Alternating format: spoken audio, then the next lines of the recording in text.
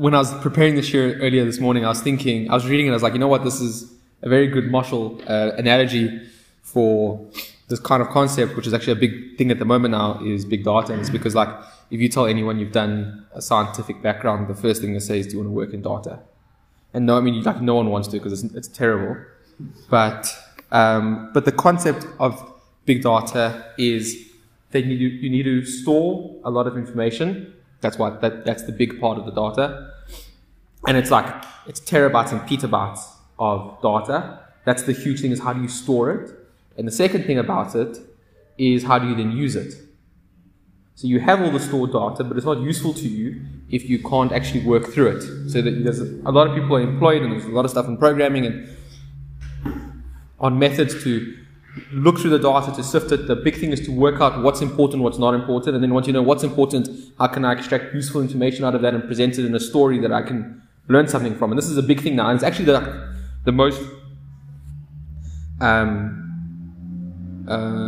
most valuable commodity at the moment is information on people, information on habits, and the big value in it is that it makes you smarter.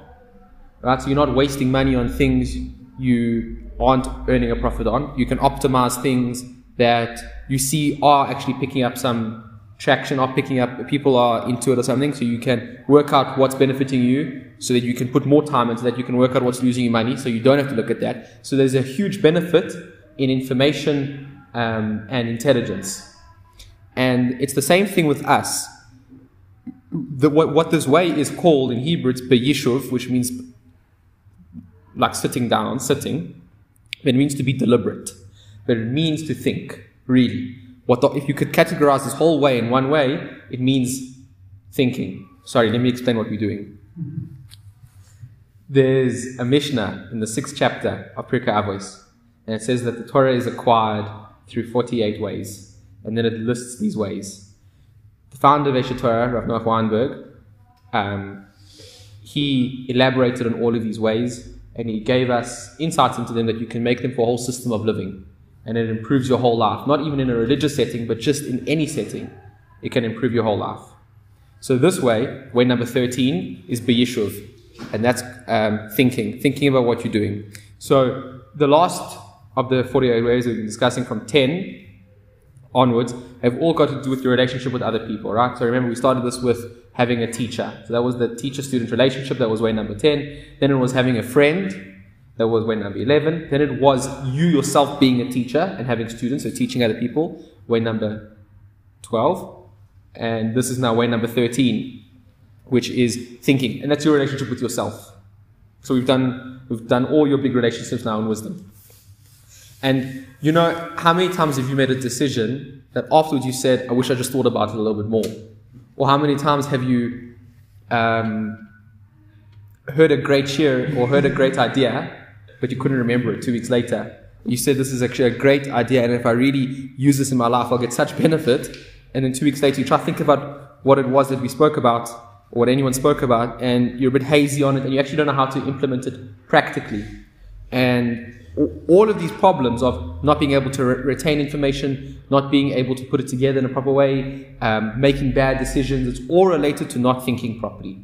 So just like with the analogy of big data, there's two problems with it. You need to be able to store the information, and you need to be able to work through it in a logical, intelligent way. It's the same thing with you. You have a brilliant mind. There's a ton of information in it, and it's a huge tool, but we don't use it. Using it effectively would require committing things to memory. You need to be able to store information correctly, because if you don't have the information stored, you're useless, you're ignorant. And if you do have the information but you can't use it, meaning you can't put it together properly, or you don't have a physical benefit, not a physical, but a real benefit of it in your life, then what's the point of knowing it? Not knowing it for the sake of knowing it, right? You want to get some benefit out of it. So what we're going to chat about tonight is, when you learn something, take the time to memorize it, take the time to absorb it, and after you've done that, try to get a proper benefit out of that information. Don't just let it sit with you, because then it's useless, right? So it says that So we're going to go to farming for a second, but that's because it says that, and I don't want to mess this up, wisdom is to the soul what food is to the body.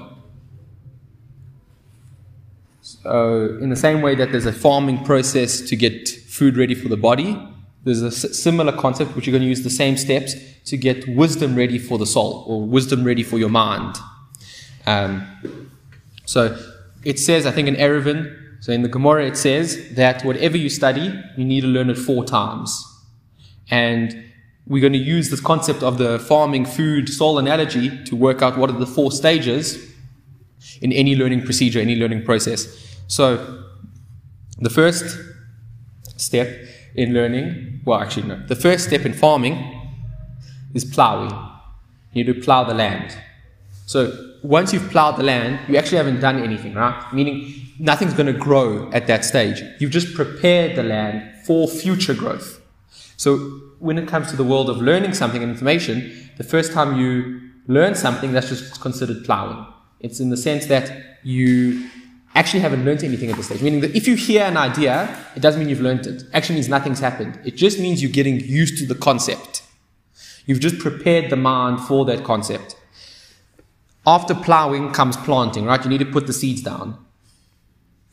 So that means getting something into the earth from which you'll get a benefit from it. So that's, in the world of learning, that's committing something to memory. So the second stage is you have to make an effort to memorize it. So that could either be going over it a couple of times, that could be trying to find some logic in it that could make you remember it, but you have to make an effort to remember it. If you don't make the effort to remember it, you won't automatically remember it just because you heard it. Okay, then the next 2 stages, the third stage is harvesting. So you think maybe at the stage of harvesting you finish the process. What more is there after you've harvested? You still have to eat.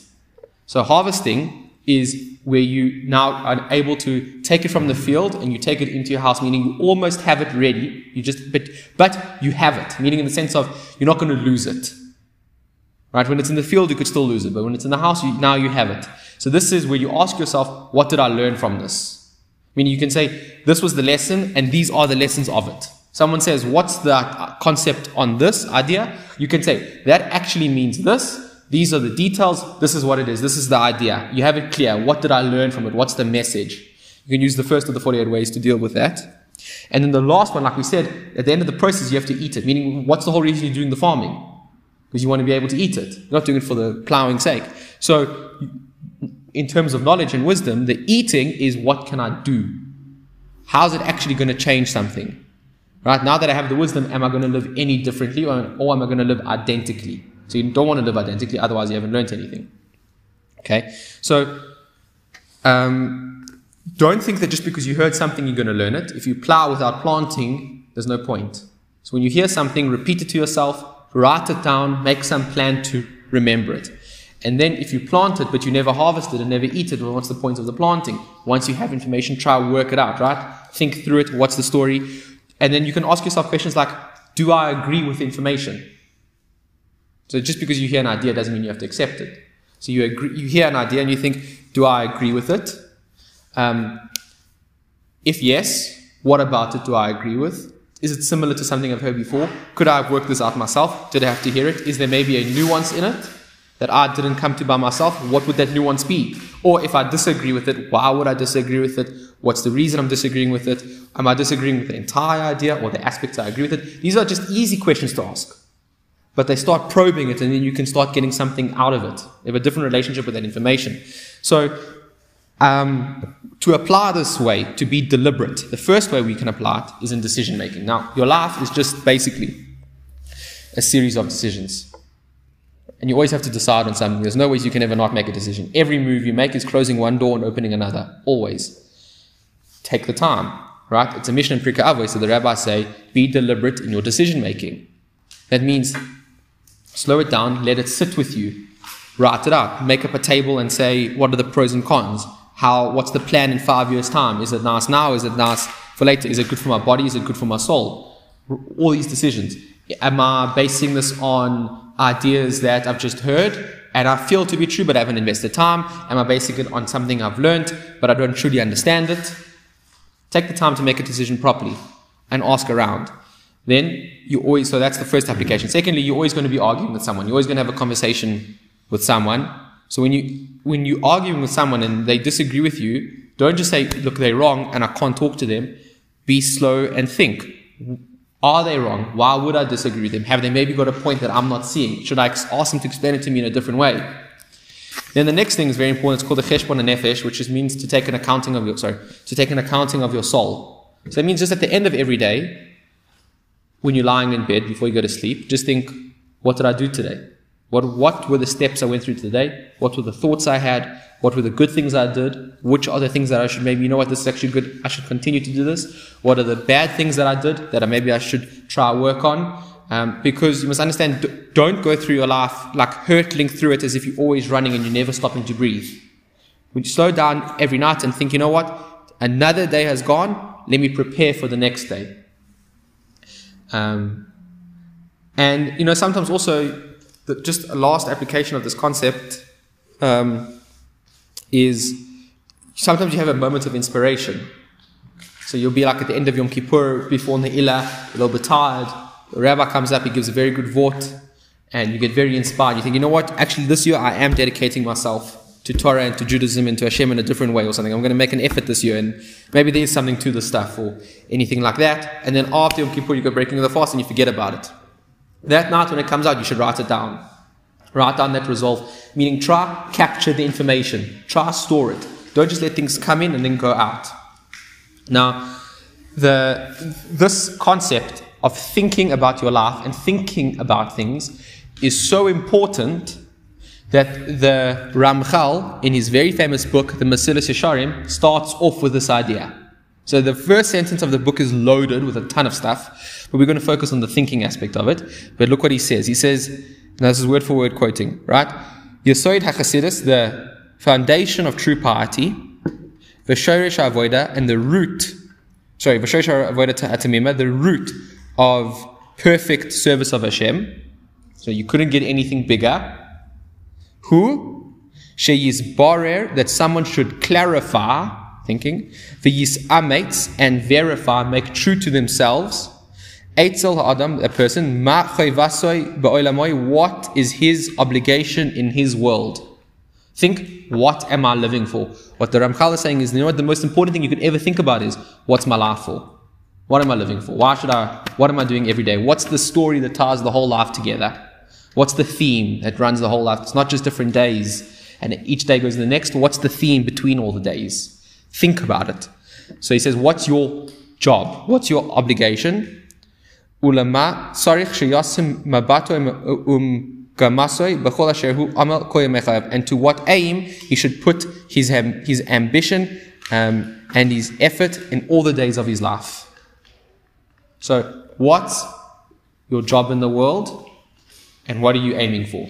Meaning, what are you obligated to do, and what's the bigger goal? He says, think about this, and this is the only way you're going to serve Hashem truly is if you spend the time thinking about this. Think about what am I living for.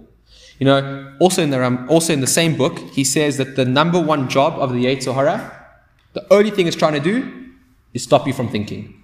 Because if you have to think properly for a second about what you are spending your life on and what's truly important, you would change. So all he's got to do, the Yetzer Hara, is just keep you from thinking. I think there's a connection to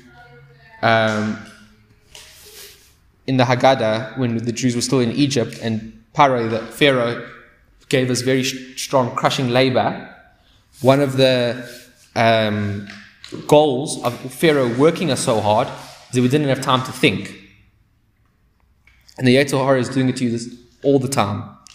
To finish off, we'll just say one important idea, is that those who put the effort to think, those who try think, make an effort, Hashem sends them the answer.